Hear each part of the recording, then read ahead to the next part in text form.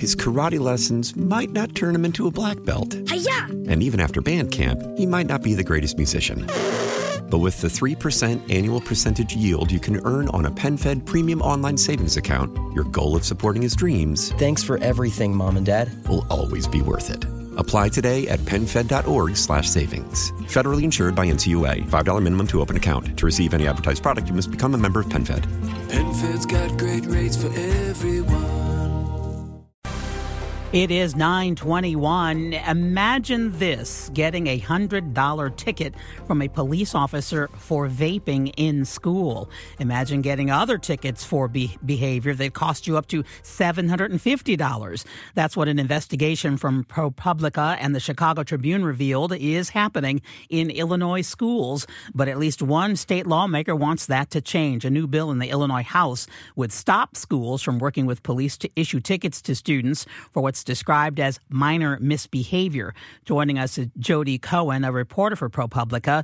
Jody focuses on issues facing schools and juvenile justice. Welcome to KMOX. Thank you for having me on. So from your investigation, you got records from 60 school districts.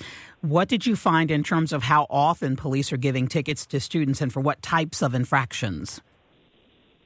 So we did an investigation along with the Chicago Tribune last year where we got records from actually almost 150, 200 schools across Illinois. And we were able to document about 12,000 tickets being issued over 3 years to mostly high school students for things like possession of a vaping device or possession of cannabis, disorderly conduct, theft. These are citations, tickets, like you might get a parking ticket for violating a local city ordinance. And often these are written by the school-based police officer known as a school resource officer. And this year we decided to take a look at some of the schools that were, really big ticketers last year. After our investigation ran, the state school superintendent sent a letter to all school officials and said, essentially, stop this, cut this out. This is not good for students. It's not making them change their behavior. It's just creating a financial burden and often an economic injustice to families that can't pay. So with the superintendent having said that, we decided to take a look and see, are schools still ticketing? And we found that, in fact, yes, schools were still working with the police to ticket students at school. And that's what we did a follow-up story on last week. And in East Peoria, one of those districts where you found that police are giving more tickets to students in the high school than anywhere else in the city. Describe that situation. That's true. At East Peoria High School, we had ticket records from 2018 to 2021, and 60%, a little more than 60% of the tickets that are written to juveniles, people under 18, are issued at the school. So one argument that the superintendent is making to us is in continuing to work with police to ticket students is that why should students get a pass at school? Why should school be a safe zone? If they're, why should they not be allowed to get ticketed here if they can be ticketed elsewhere? But through looking at the records, we're able to see that school is actually the number one place where students get ticketed. Now, are students are parents rather paying the fines, or if not, are the fines adding up to arrest warrants? So we can talk about in East Peoria, actually in Tazewell County, usually what happens is students come and their parents come to court and they sign a deal that says, okay, I will pay this amount over, this amount of time. They go on payment plans, and those payment plans say, if I do not pay, there are all kinds of consequences. I could lose my license. A lien could be put on my house. I could go to collections. And we did find across Illinois that families are being sent to collections over tickets that their kids are receiving in school. So it is a real financial hardship for families.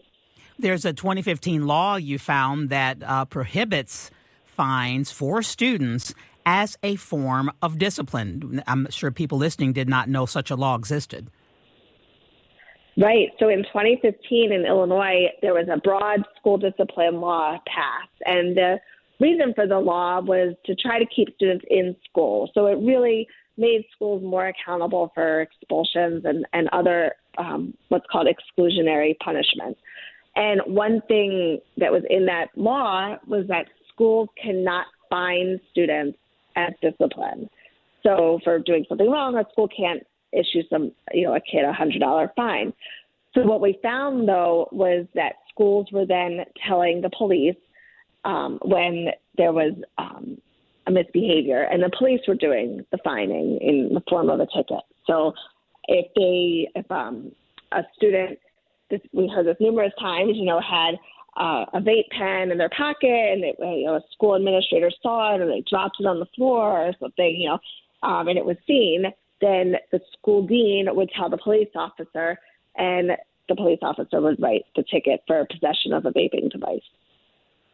So Representative LaShawn Ford has legislation that would change this. I think he's still a certified teacher. What does his legislation do, and how does he respond to those who feel like, listen, you're stealing, even if it happens in school, you're breaking the law, and giving you a ticket is the least thing that police ought to be doing.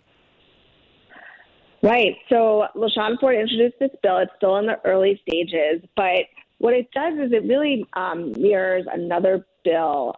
Right now, there is another law. There's a law in Illinois that says if you're a school, you can't refer kids to police or other authorities to get ticketed or fined for truancy. So what his bill does is the same thing. It says if your school discipline code can handle the type of misbehavior that you're reporting to police, you can't report it to police anymore. You can handle it within the school, that there are, in the student code of conduct or the student handbook, there are in-school disciplinary measures that can address the behavior by the student, and that it is not okay to take that behavior to the police to get fined for it. Now, in response to your other question, the bill does not preclude police from arresting students for a crime. Now, remember, these tickets are not, they are civil infractions.